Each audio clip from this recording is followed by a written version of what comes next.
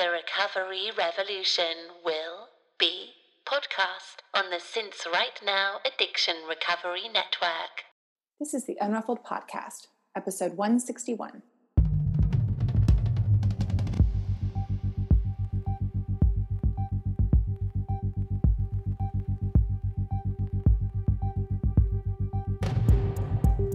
This is a podcast about recovery through creativity. We live an intentional life. We thrive.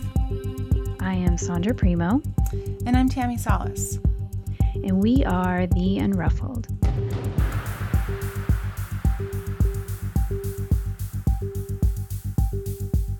Hello, Unruffled listeners. We are popping in at the top of the show to share with you several ways that you can help support the podcast. First, you can become a patron of the show by donating to our Patreon fundraising campaign. Please consider supporting our consistent effort in bringing you weekly content on creativity and recovery, all for less than the price of a latte. For just $1 an episode, you will receive early access to each week's show as our way of saying thank you. If every listener did this, we would be over the moon. The link to our Patreon campaign is www.patreon.com/theunruffledpodcast. And that's not it. You can share our show on social media or with your friends, and you can subscribe to the podcast and give us a rating on iTunes. All of this helps our little show immensely, and we thank you from the bottom of our hearts. Now, on to the show. Good morning, Unruffled listeners. This is Sandra, alone, flying solo. We mentioned last week in the podcast, I think we mentioned last week that Tammy is taking the month of May off. She has some family stuff to deal with, and it's really heavy, and she just couldn't do it all. And sometimes we need a break, and she needed one.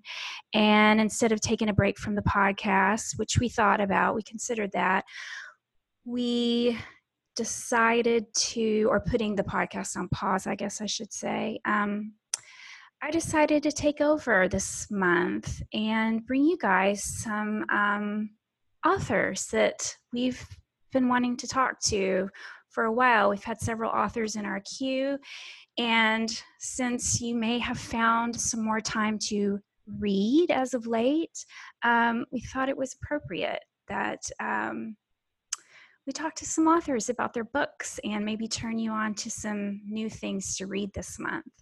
And today I'm super excited to talk to my friends Spike Gillespie and Steve Eckelman about their book, Sleeping Bees, Why Doing Nothing Matters.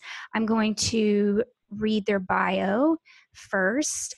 Spike Gillespie is a critically acclaimed author of 9 books and countless magazine articles. Her work has appeared in the New York Times Magazine, the New York Times, the Washington Post, Real Simple, GQ, Esquire, Elle, Smithsonian, National Geographic Traveler, and many other publications. Spike also provides commentary for Austin's NPR affiliate, KUT. She has been voted Best Nonfiction Writer, Memoirist in Austin 2016 through 2019 by readers of the Austin Chronicle. She lives on a ranch near Austin with a whole lot of critters. You can follow her on Instagram and Facebook at spike.gillespie and subscribe to her YouTube channel, which is youtube.com/Spike Gillespie. And Steve Eckelman is an Emmy award-winning producer, writer, and actor. His latest project is the book Sleeping Bees, Why Doing Nothing Matters, co-written with Spike, available at sleepingbees.com and Amazon. In 2018, he won an Emmy Award for Outstanding Historical Documentary for Tower.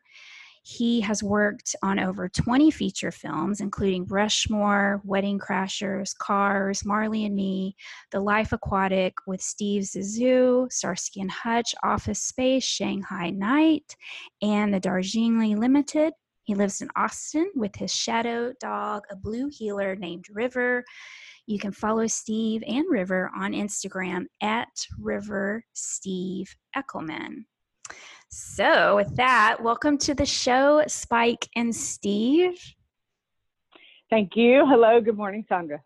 Good morning.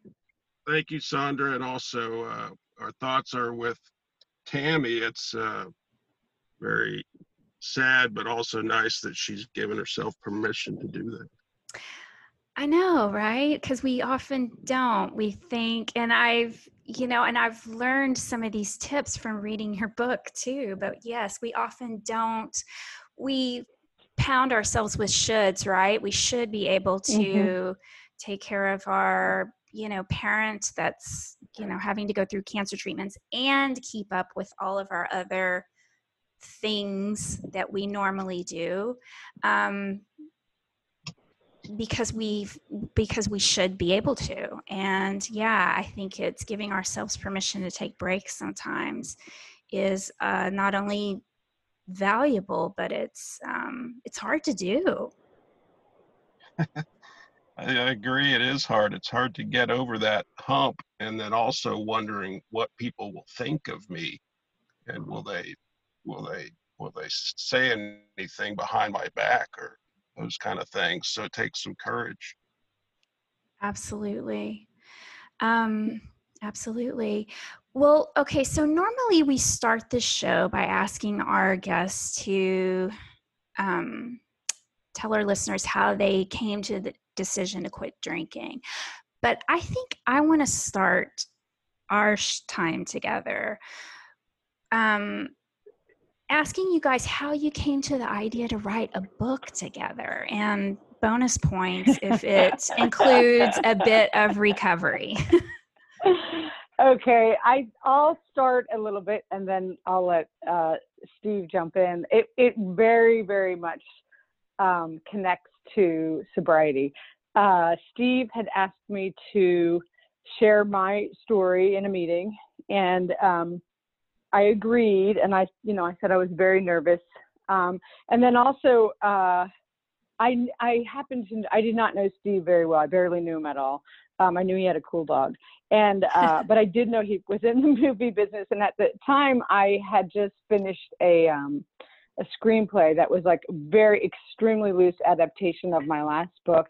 And so I sent him a little note, and I said, "Look, I'm sure a lot of people try to like schmooze onto you, but I do happen to have a screenplay. Would you be willing to take a look at it?" And so we sat down, and probably, I don't know, 10 minutes into the conversation, he said, "I will look at your screenplay, but I think we should work on a project together." So that was not this project. It was another project. And then we did another project, which we can tell you about those projects if you want. And then last summer, just we are very, very equal in this collaboration. And so sometimes one of us comes up with the idea or the other one, but then we both jump on board. So Steve, do you want to add to that? Oh, yeah, well, the thing with Spike is that I remember her coming into meetings and being very like succinct and articulate in what she shared, and her shares would last maybe 24 seconds, and I got so much out of them. And so I knew there was this sort of sharp mind going on that was trying to figure out if maybe she was going to come to meetings, because she would show up occasionally.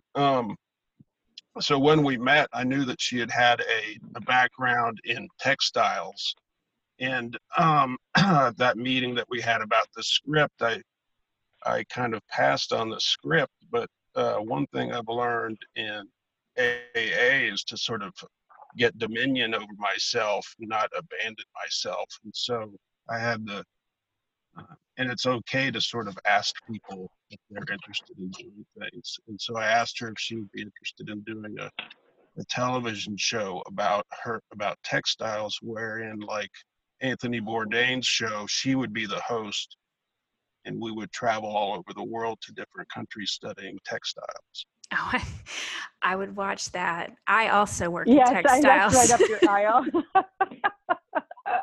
So that was our beginning, and we had a great time with that, and are still interested in making that with the right kind of people and production company. But we have a great working relationship. It is very equal. It's also very polite. We don't tell each other what to do. We ask each other questions.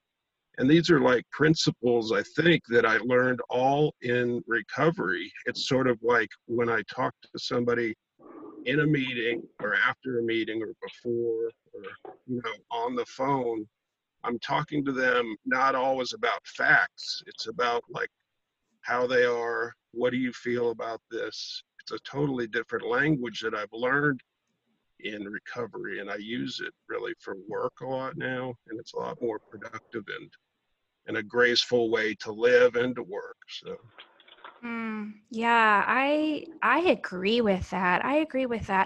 I too have learned that those things in recovery, to not always show up with an agenda, right? And just to truly follow my curiosity, which is like an intuition, right?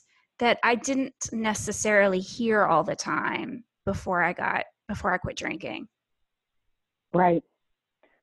Yeah. Well, and I think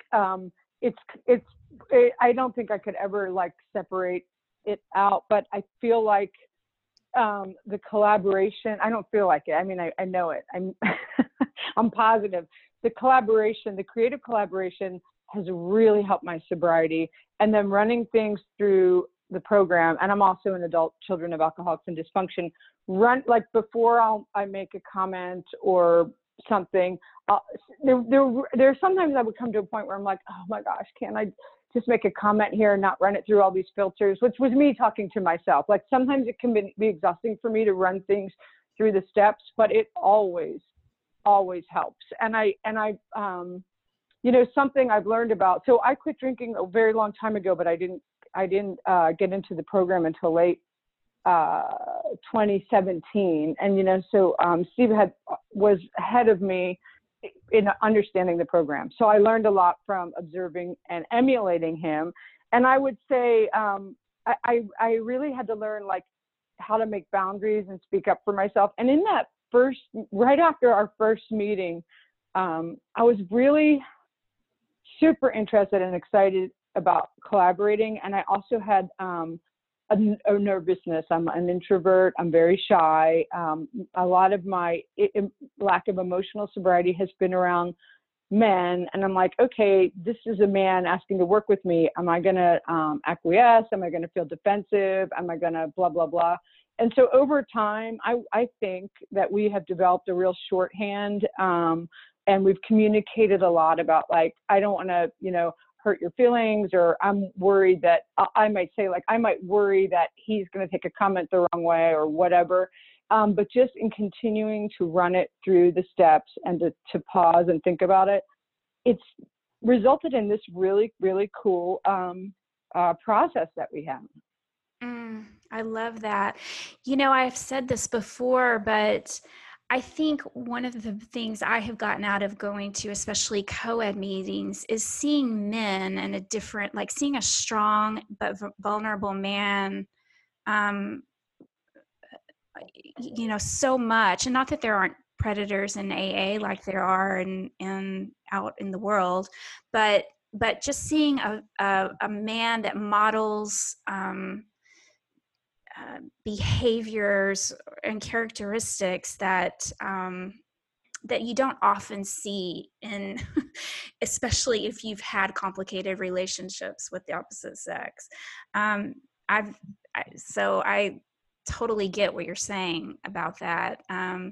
Which, by the way, I meant to mention this at the top of the show, but we're all coming to you guys from Austin or in and around Austin. You too, right, Steve? Obviously, you live in Austin. I'm in Yes. Austin. And Spike has, I've been lucky enough to call Spike a writing teacher and mentor for a while. And Spike, I've mentioned your name probably a dozen times at least on this podcast over the years. Thank you. All the ways that you've helped me gain confidence as a writer, and just your humor and brilliance. I just look up to you a whole lot. And Steve, was so excited to get to talk to you today and get to know you more. As a matter of fact, after reading your book, Steve, you and I have a lot in common. which I'll get to later. But why don't one of you guys tell me then what is doing nothing?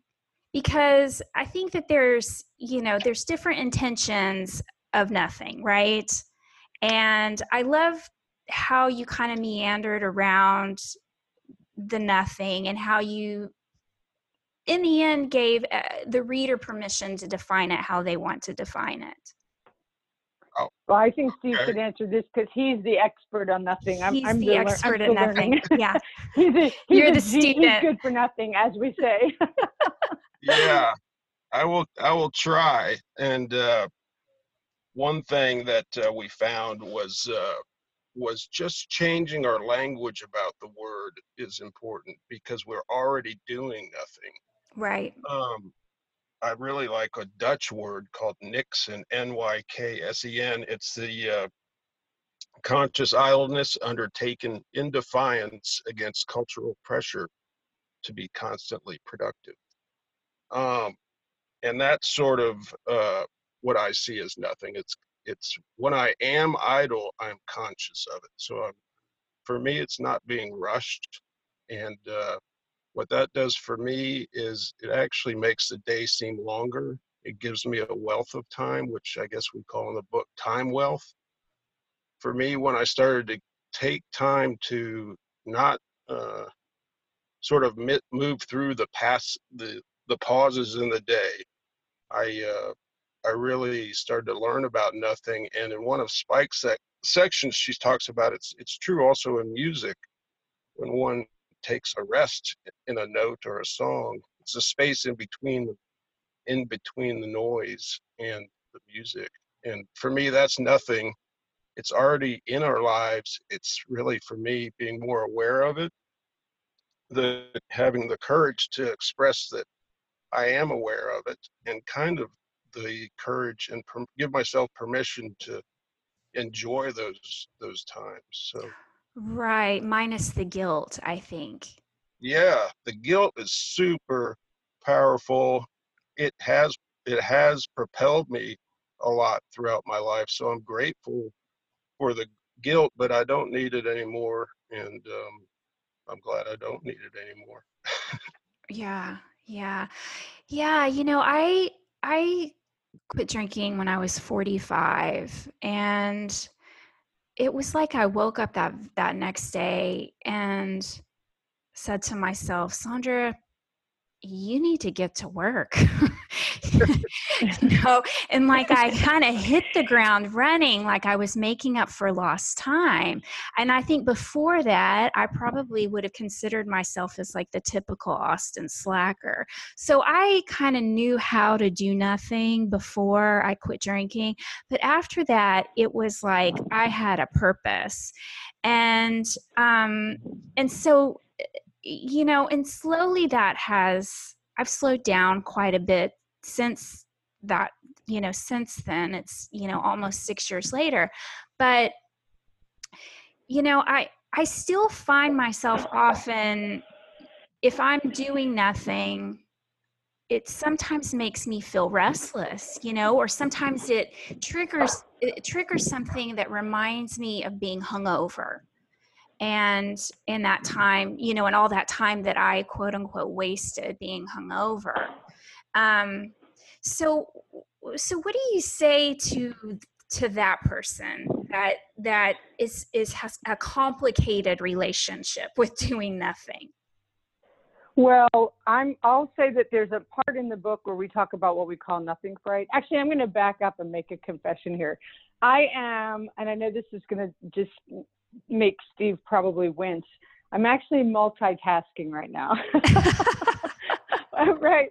But there's a reason I'm doing that. It's because our print books are arriving today, and we're going to have a little book signing party.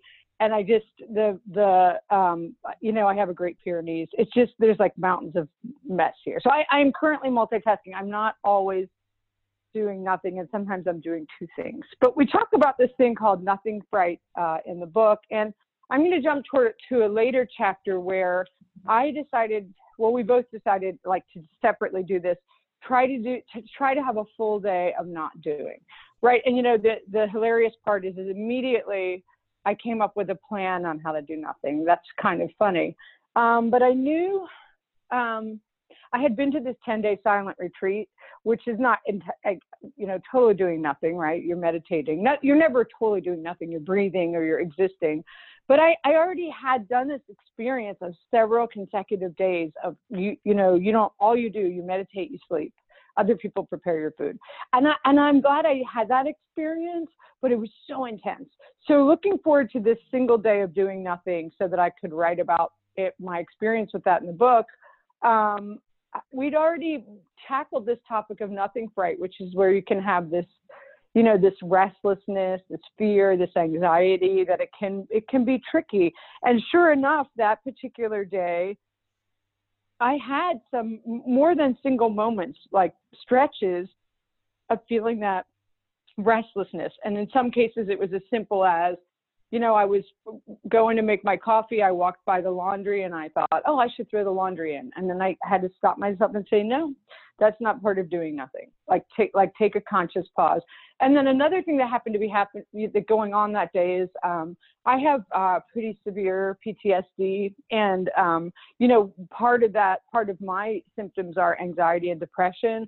And I was in a pretty bad depression at the time. And I decided to go through with it anyway, to take the day off. I had a little fear, like, is that going to be too much time to ruminate on this? My brain chemistry was in a haywire state.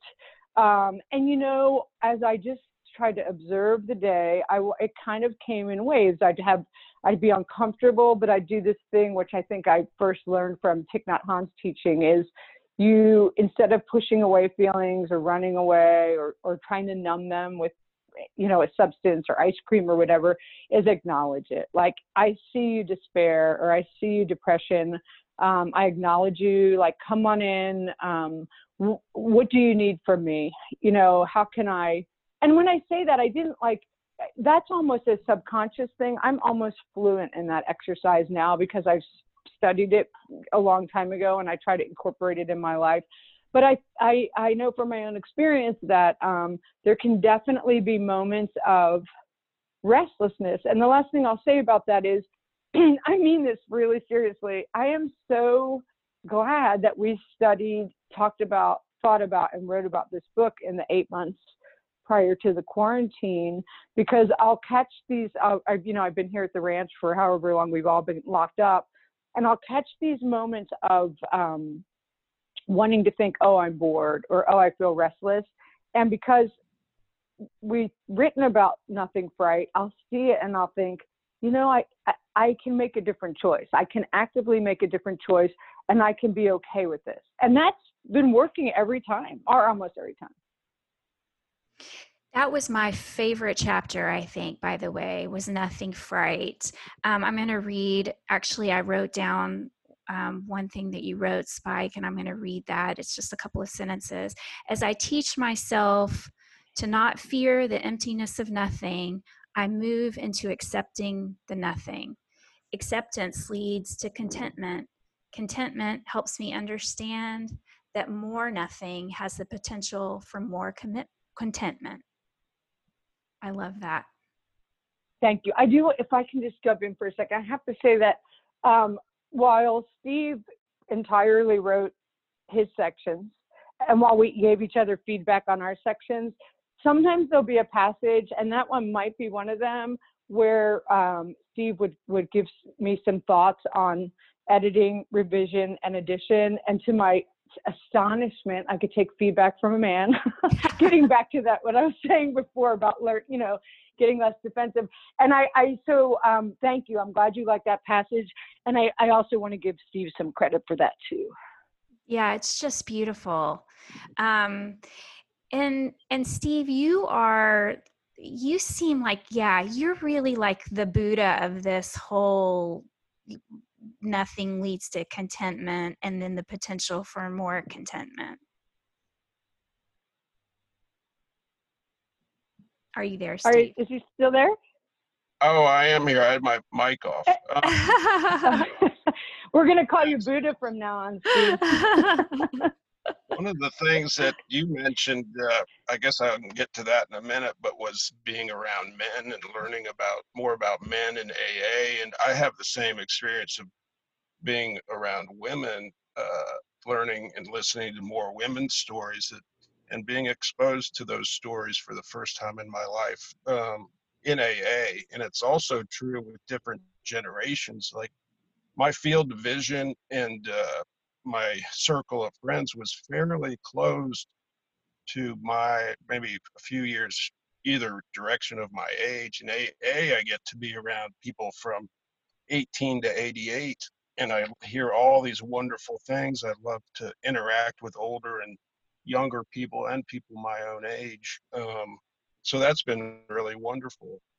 And then the thing about the kind of anxiety after I got sober, I too became like super ambitious to get busy, make up for lost time, and a lot of kind of guilt that I had not fulfilled my potential, which was probably not the greatest thing in the world, but it's certainly a strong motor for getting things done.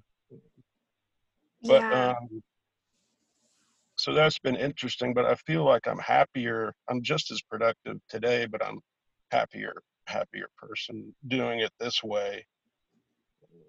But for as far as like my take on doing nothing, I guess basically it gives me dominion over myself. Um, I am not concentrating on other things so much. It's not selfish, but it's sort of like what AA did and what this sort of nothing thing does is give the gift of myself back to me. Um, and allows me to pace myself. I do things kind of slowly, which I'd always been criticized for. And so it made me rush because I didn't listen to myself. So little things like that that might be peculiar to every one of us, we can kind of reach back to and make our own and not really have to listen too much to other voices. Right, right. Yeah, I was going to add after that in that chapter about nothing fright, you did go on to say that yeah, it's possible to find happiness in equal parts hard work and sustain nothing. And I think that that's where I found my sweet spot too. And that's where I got truly happy is when I did find some purpose in my life, but then saddled that up with also doing nothing. Yeah, Yeah, I think it's oh, sorry, go ahead, Steve. You want to say something? well, yeah. I mean, I think we say it's not all or nothing. It's all and nothing. Right. Let's take it all and hopefully enjoy it. And I think it's also learned in AA that it was okay to be good at things. I remember a man telling a story that the thing he got the most out of by doing the steps is that he learned how to do things perfectly. And I'd never heard that before, but it resonated with me because I didn't feel like I had permission to do that. And then he said what he did for his job, which he was a locksmith. Oh, yeah. Yeah, you're right. I mean, one of the things I do is I'm a seamstress and I am a very slow, meticulous, thorough seamstress now.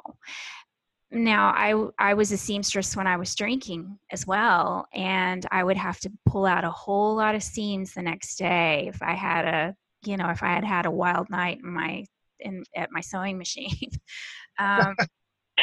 So now I take a whole lot of joy in uh, being very meticulous and slow. But then like I sell my wares as well, and if I sold them based on how much time I put into each piece, no one would ever buy those pieces because they would be, I mean, even if I was paying myself minimum wage, they would still be out of mostly everyone's reach. So I've had to come to a place where I just made the decision that these things are a labor of love, and that's it. And I continue to, go at that pace, and just because it's the journey, right? Not the destination all the time. And especially with textiles, yes. right. Right. Spike is a knitter. Oh gosh. And yeah. Oh gosh, yeah. Right. If someone actually purchased one of your pieces, it'd be like $3,000, right? If you paid Oh yeah, yourself. people will say like, I had knitted a yoga mat bag, and then more than one person's like, oh, you could sell those on Etsy. And I need to not judge them for not knowing, but I used Nora yarn. It's just Japanese yarn. I mean, it really would have cost probably $3,000 per bag if I figured in the hours and the materials. Like, oh yeah, I'm going to open that Etsy shop right away. I'll be able to retire. Right.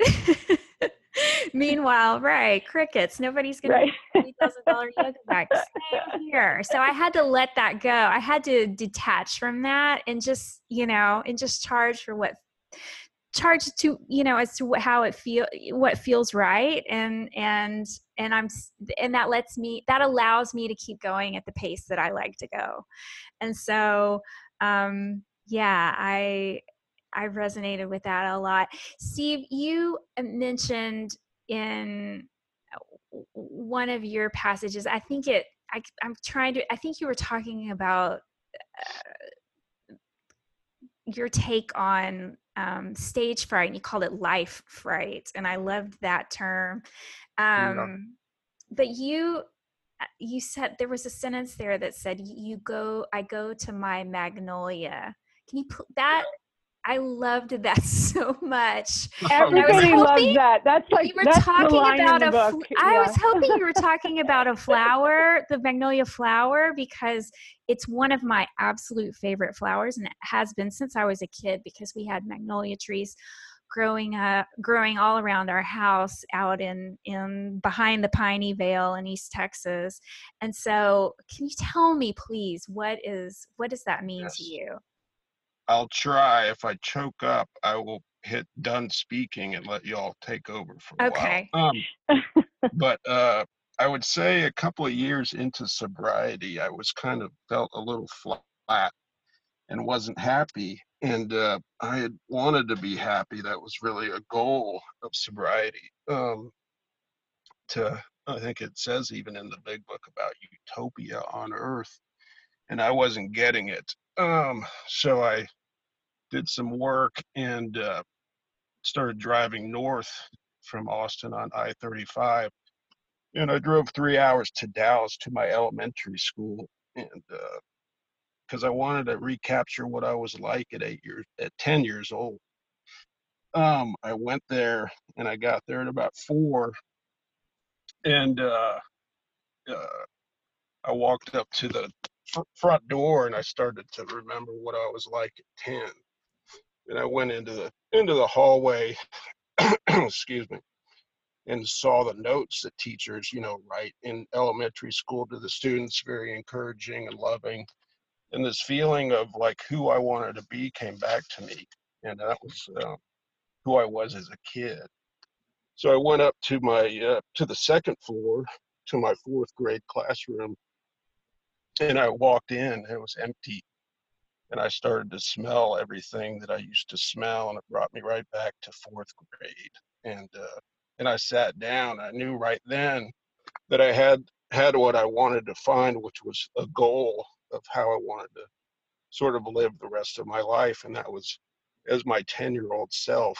And the magnolia is a tree that I used to climb outside of my window in Dallas, up about 20 feet high, and it was where I would sort of sit to get away from things when I was a kid.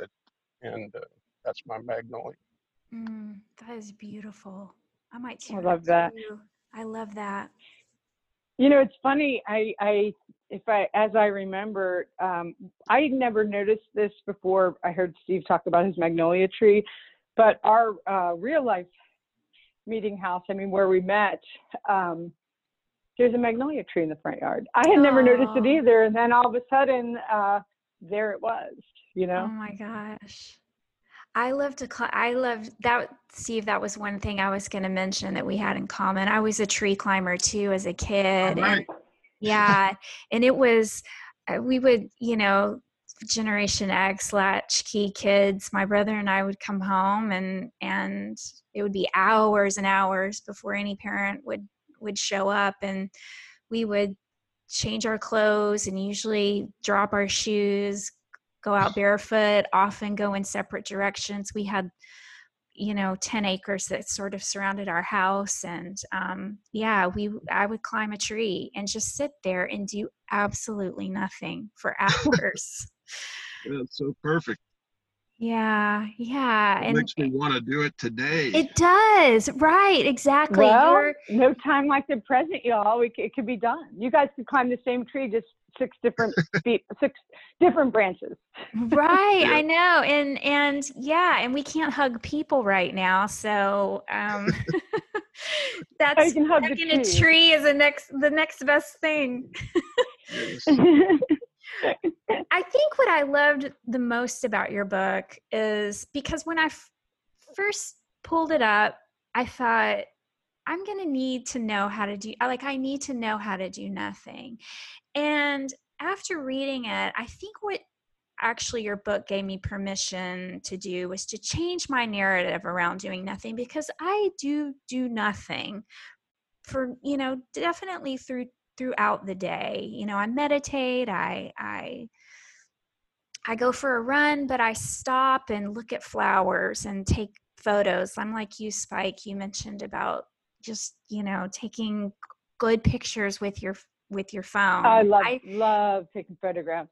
I do the same, and I stop and look at flowers, and I take pictures, and I let go. I don't time my runs or anything like that. And I hang out in bed with my kids, and we laugh and we talk and we don't do anything. And I am also like you, Spike. I luxuriate at the springs all the time.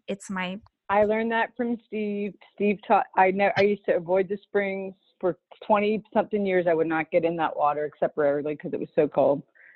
I walk around like a little kid behind Steve, like whatever he does that makes him happy. I'm like, I'm going to try that. I love that. Well, and that's that phrase that you hear in the rooms of AA is they say to find somebody that has what you want.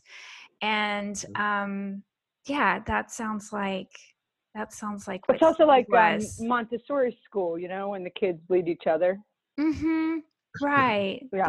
They mimic and monkey each other. Yeah. I think you explained it better than almost we can about the book. It is really changing your narrative, and that you already are doing a lot of these things. Right. Changing the narrative, and then coupling that with not feeling the guilt for doing nothing. And that's probably the next level that I need to continuously work on is, not beating myself up with the shoulds like we talked about at the top of the show. Well, I don't know if you picked up on this, but I'll give you a little bit of VH1 behind the scenes. When we began writing the book, every chapter started out with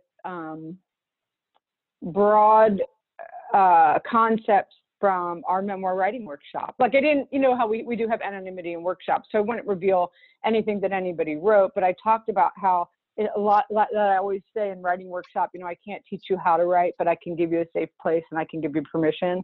And so we used that as our infrastructure through the whole book. And I know that Steve and I discussed amongst ourselves, like if we send this out to an agent, I think we both did this. I try to only speak for myself, but I remember a conversation where we talked about having this imaginary agent that would look at the book and say, like, pick a lane. Is it about doing nothing or memoir writing?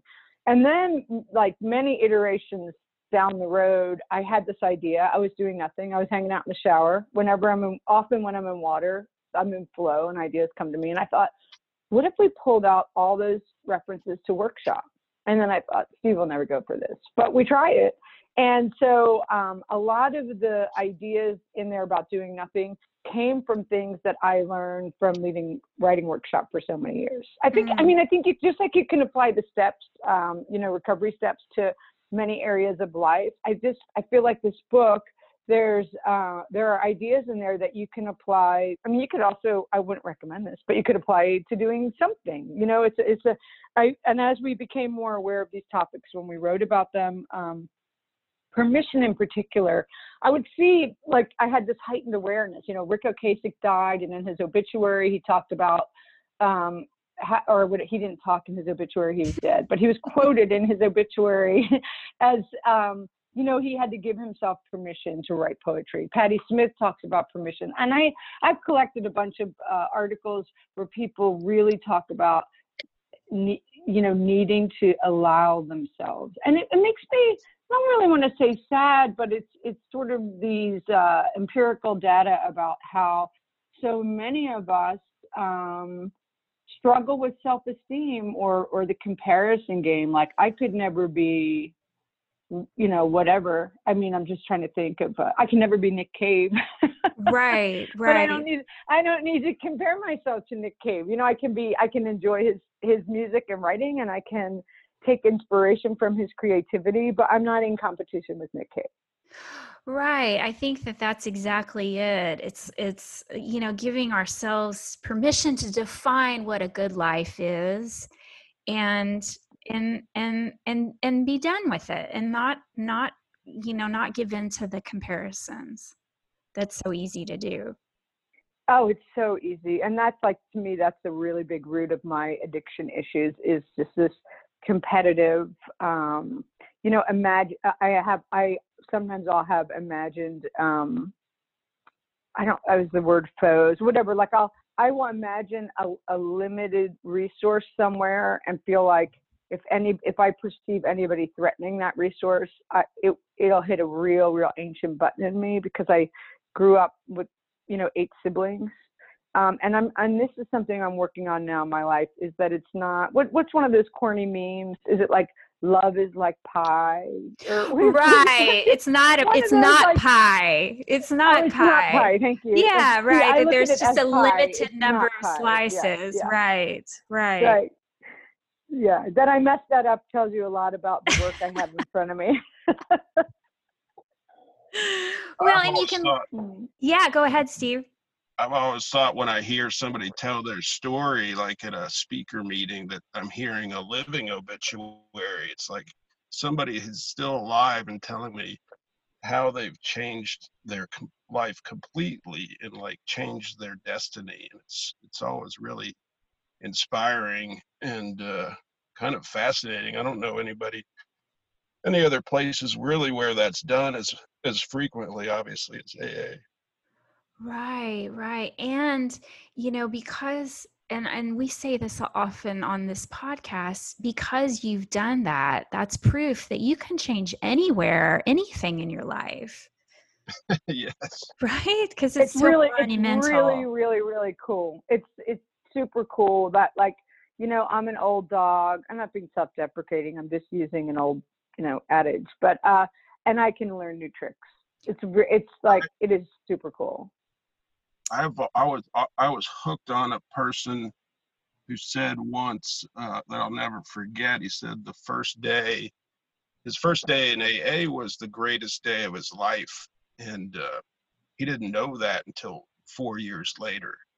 And then he said, "Are you willing for today to be the greatest day of your life?" And I was like, "No, I'm not.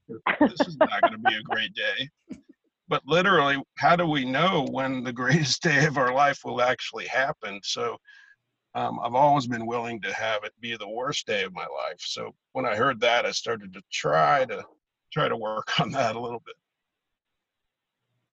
Right. Yeah. And then that's when, Doesn't Marianne Williamson say that a miracle is just a shift in perception? You know, that's when you start just seeing little or big miracles in your life, is when you just change your perception about something. Well, and I have something along that. Were you finished your thoughts, Sandra? Sorry, I got all excited. I jumped in. No. So I feel like this is something, it was, okay, there are many fun, cool, wacky things about collaboration, but it was like I was learning as I mean, sometimes when I'm writing a memoir on my own, maybe I'm learning about myself. That's kind of a lot, like a fourth step, right? But in Steve had a lot of these concepts that I didn't necessarily understand, and I would ask him to explain. So this thing about like the happiest day of your life, it dawned on me that I would wake up in the morning.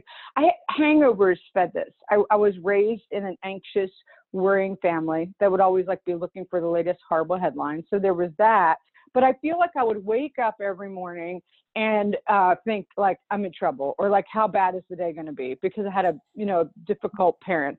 And then, of course, having hangovers for 20 years, I realized now, well, that was just a handy way to feed that habit, like, oh, I feel like shit, and I feel shame, and I feel horrible, and all that. And now, I've been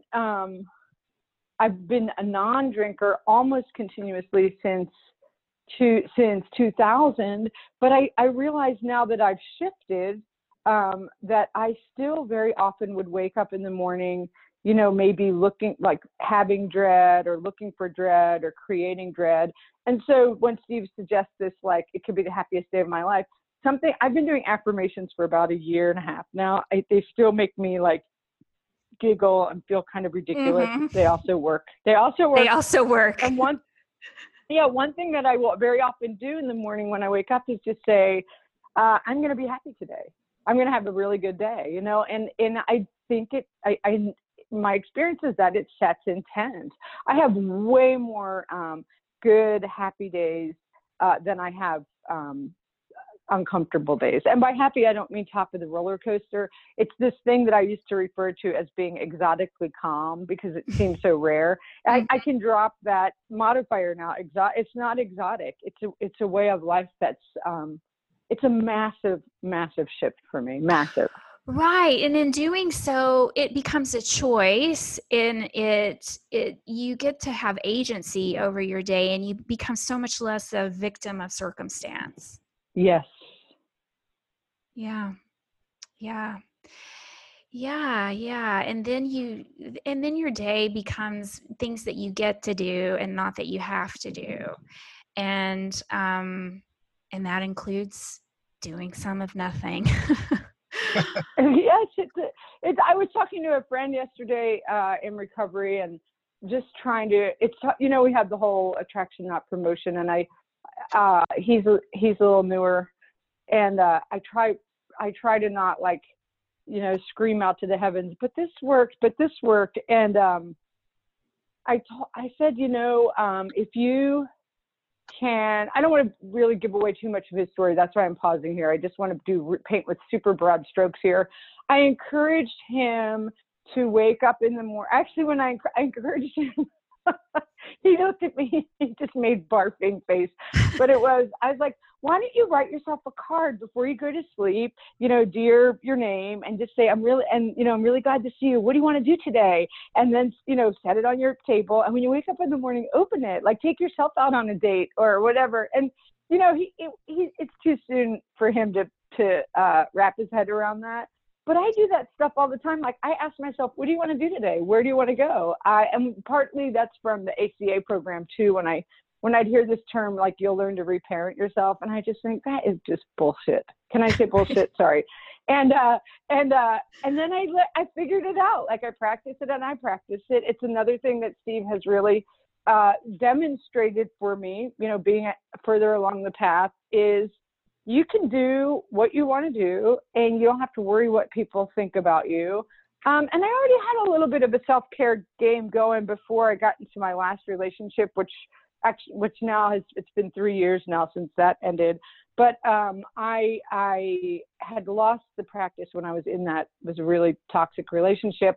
And coming out of it, I slowly started to wake up in the morning and say, what do you want to do today? And what, I'm another good, interesting thing about this quarantine, I'm really sorry for the people who are suffering, but some of the reflecting I'm doing is I can look here in my house and I think, what am I going to do when they let us out?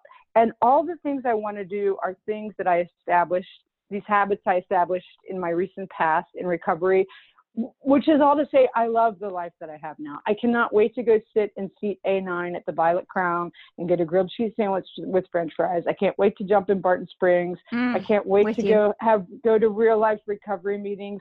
All of these things that I do in my life that bring me joy, that don't involve a big financial investment, that all sprung out of learning self-care. Yes.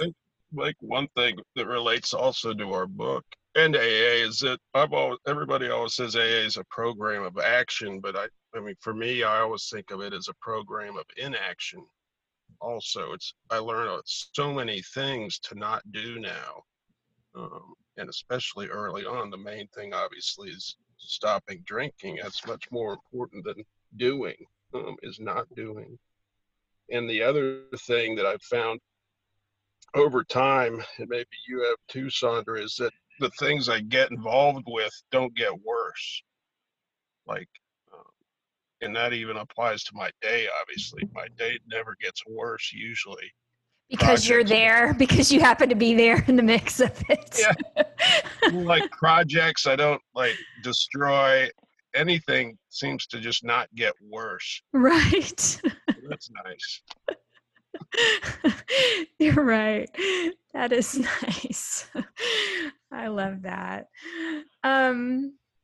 Okay, well, you guys, we're coming up to about an hour today, and this has just been awesome. And before we usually end the show with sharing, we have our guests share with our listeners things from their unruffled toolbox. And those are usually things that just keep you calm, less agitated. They can be creativity focused, they could be recovery focused, or they could be just doing nothing focused. And I'm going to let you guys share a couple of those things. But before that, can you tell our listeners how they can find your book, where they can find you on the internet and Instagram and all of that? Maybe if you want to talk about something that you're working on for the future, feel free to do that as well. Okay, great. Steve, do you want to start off? Okay. Well, our book is out now online, and sort of as a public service, we're giving it away for free, and it's free. It's for free download. The title is sleepingbees.com, or Sleeping Bees: Why Doing Nothing Matters. And you can find it at sleepingbees.com, and it's available for free download, but you can also buy a print copy. We have another project, but I'll let Spike go ahead with whatever else on Sleeping Bees. Okay, well, I'll say too that we have an Instagram. It's at 55 Waffles. That's the number 55 in the word waffles, at 55 Waffles. And we also have a Facebook page, which if you just do a little search for, I think it's like facebook.com/sleepingbeesbook, or you can go to my personal Facebook page where I'm just spending like every half hour putting up a new post about how excited I am. Right, which your Facebook page is your personal Facebook page, but anyone can. It's like you don't have any privacy settings on it. Am I right? Well, I have a few boundaries, believe it or not. Okay, but I'm just saying that a person doesn't have to friend you to see your post. Correct. Yes. It's open. That is right. It's open. And I have a public figure page too. I don't even like saying that. It feels so weird. But I finally had this spillover of, I'm at the 5,000 friend limit. So there's also a spillover page. But we're really starting to populate our book related Facebook and Instagram so that people can go straight to those pages and not have to also weed through pictures of my dogs. Yeah, mine is a lot about my dog and my my Insta is also public, but I was just gonna say, as far as as far as tools, I'll go Yes, first. please. Um, the first thing I do is I say a prayer that I heard about in a meeting, and it's an Indian prayer. And I say it's just two words, which was helpful, and it's "I'm here." And I say that when I wake up. Um, and I usually say it to myself not out loud, but another way to do it is to go outside and say it out loud and say, "I'm here." The other one is that I sit when I'm feeling a little out of sorts or unregulated. I sit and I put my hands out open and I open my legs. And then I look to the left and I bite the tip of my tongue and I breathe 3 times. And then I look to the right and I bite the tip of my tongue and I breathe 3 times. That's really helpful for grounding. And then the third thing is that I want to give a big shout out to my smartphone. I think that I used to resent my phone, and I used to listen to people who say we're on them too much and that we're too buried in them. But for me, it's an incredible recovery resource. I can use it creatively. I can write, I can record, I can take photographs, I can talk to other alcoholics or other non-alcoholics. I can do research on things I hear in meetings. I can write down notes about what people say in meetings. So for me, having my smartphone is just another part of my toolbox. Those are all great. Steve, I have to ask you, Spike, before you say You can yours. hear me on the edge of talking. Did you hear me? I can't. But Steve, I have to ask you if you've seen the movie. It's an Amazon original movie, which, by the way, I liked that you noted that you like to watch TV in the book. But it's called Troop Zero. Have you seen this movie, Troop Zero? Oh, should I see it? Yes, you have to see Yay! it. Yes. I'll see it today. So Awesome. it's an Amazon original movie called Troop Zero. You'll thank me later, but the words "I'm here" make a big appearance at the end. Oh. So yes, you have to see it. Thank you. Mm-hmm. You're welcome. I will Spike. tell you my tools. But before I tell you my tools, I want to real quick answer your question about projects. I'll just give you please. like a teaser. So after I talk about this, I write about this in the book. After we finished putting together our TV show draft and sent it off, there was this period which I call the lull, and I really have a tendency, I still sometimes have a tendency to project. And because Steve and I work together every day, sometimes he'll just be the person I project all like whatever on. And so we had this lull, and then one day Steve texted me, and I'm pretty sure, or not texted, we don't communicate with our phones, messaged me, and he said, I got this idea for a novel, and the protagonist is God. And I always tell people, if anyone else had sent me that message, I would have written back like, unsubscribe. My friend, like, that's too out there even for me. But because we'd worked on the TV show, and I say this with all respect, and I'd had a glimpse into how really kooky, can I use the word kooky, Steve? His ideas are just like very interesting. And I thought, I love collaborating with him. I'm definitely going to try this. So we wrote this novel, and it poured out in like 70 days, a solid draft of it. We're gonna go in and do some revisions, and then we've talked about it being a series, right? So I don't want to give away too much, but God takes on a human form. Yeah, I have wonderful news while we're talking. The UPS truck is pulling up right now with the book. Woohoo! So exciting. So excited. But anyway, we're doing a series about God taking on a human form. And my tools are, I can put a lot of them under the one umbrella of routines and rituals. I used to live a very chaotic life. Now I have very set routines, like walking, meditation, getting in Barton Springs when it's open, that sort of thing. HALT helps me a lot. Hungry, angry, lonely, tired. and pausing and asking people for their insights about stuff without, flying off the handle, which is, I used to have a lot of serious anger issues. But I would say those are 3 tools. Like keep a routine, check in with myself if I'm feeling stressed out, am I hungry, angry, lonely, or tired? And what was the third one I said? Pausing. Mm-hmm. Pause while agitated. Do you mind, Yes, Spike, pause if we while say agitated.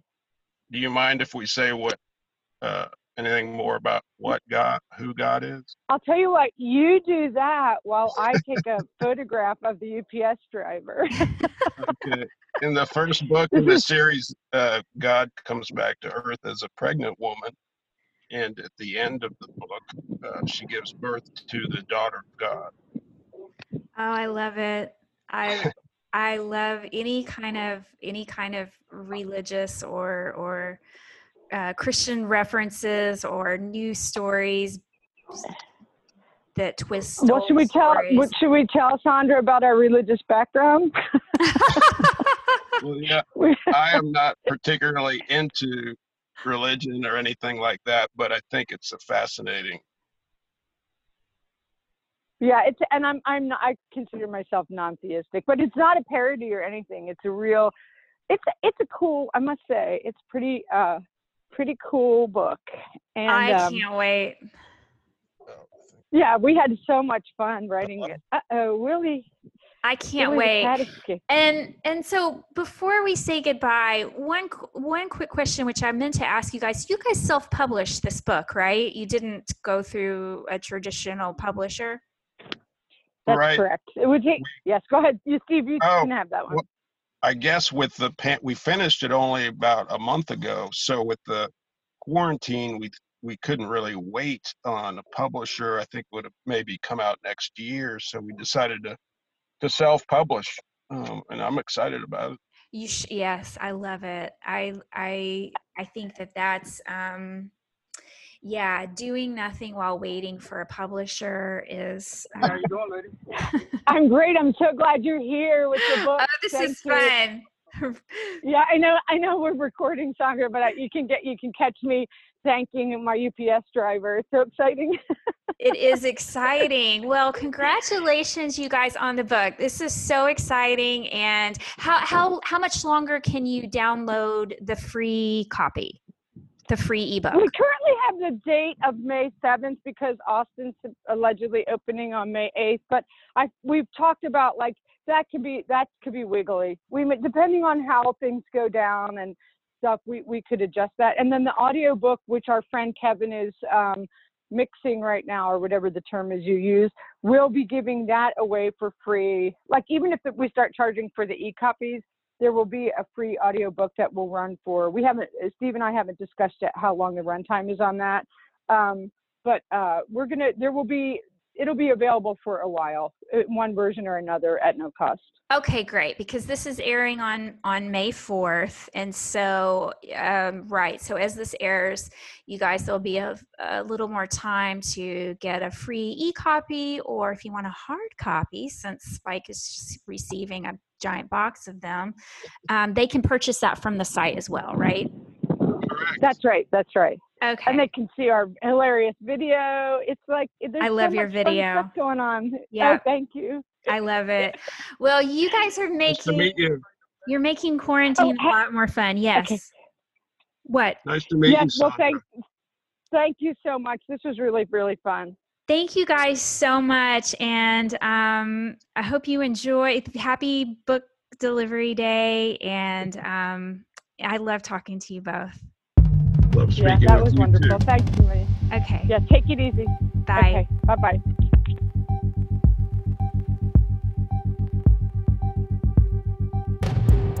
The Unruffled podcast was created and produced by Sandra Primo and Tammy Salas. Our show is edited and mixed by Steve Hecht. Original music composed and performed by Caitlin Schumacher. Original artwork created by Tammy with the help of graphic designers Chris Aguirre and Amy Lanier. Thanks for listening.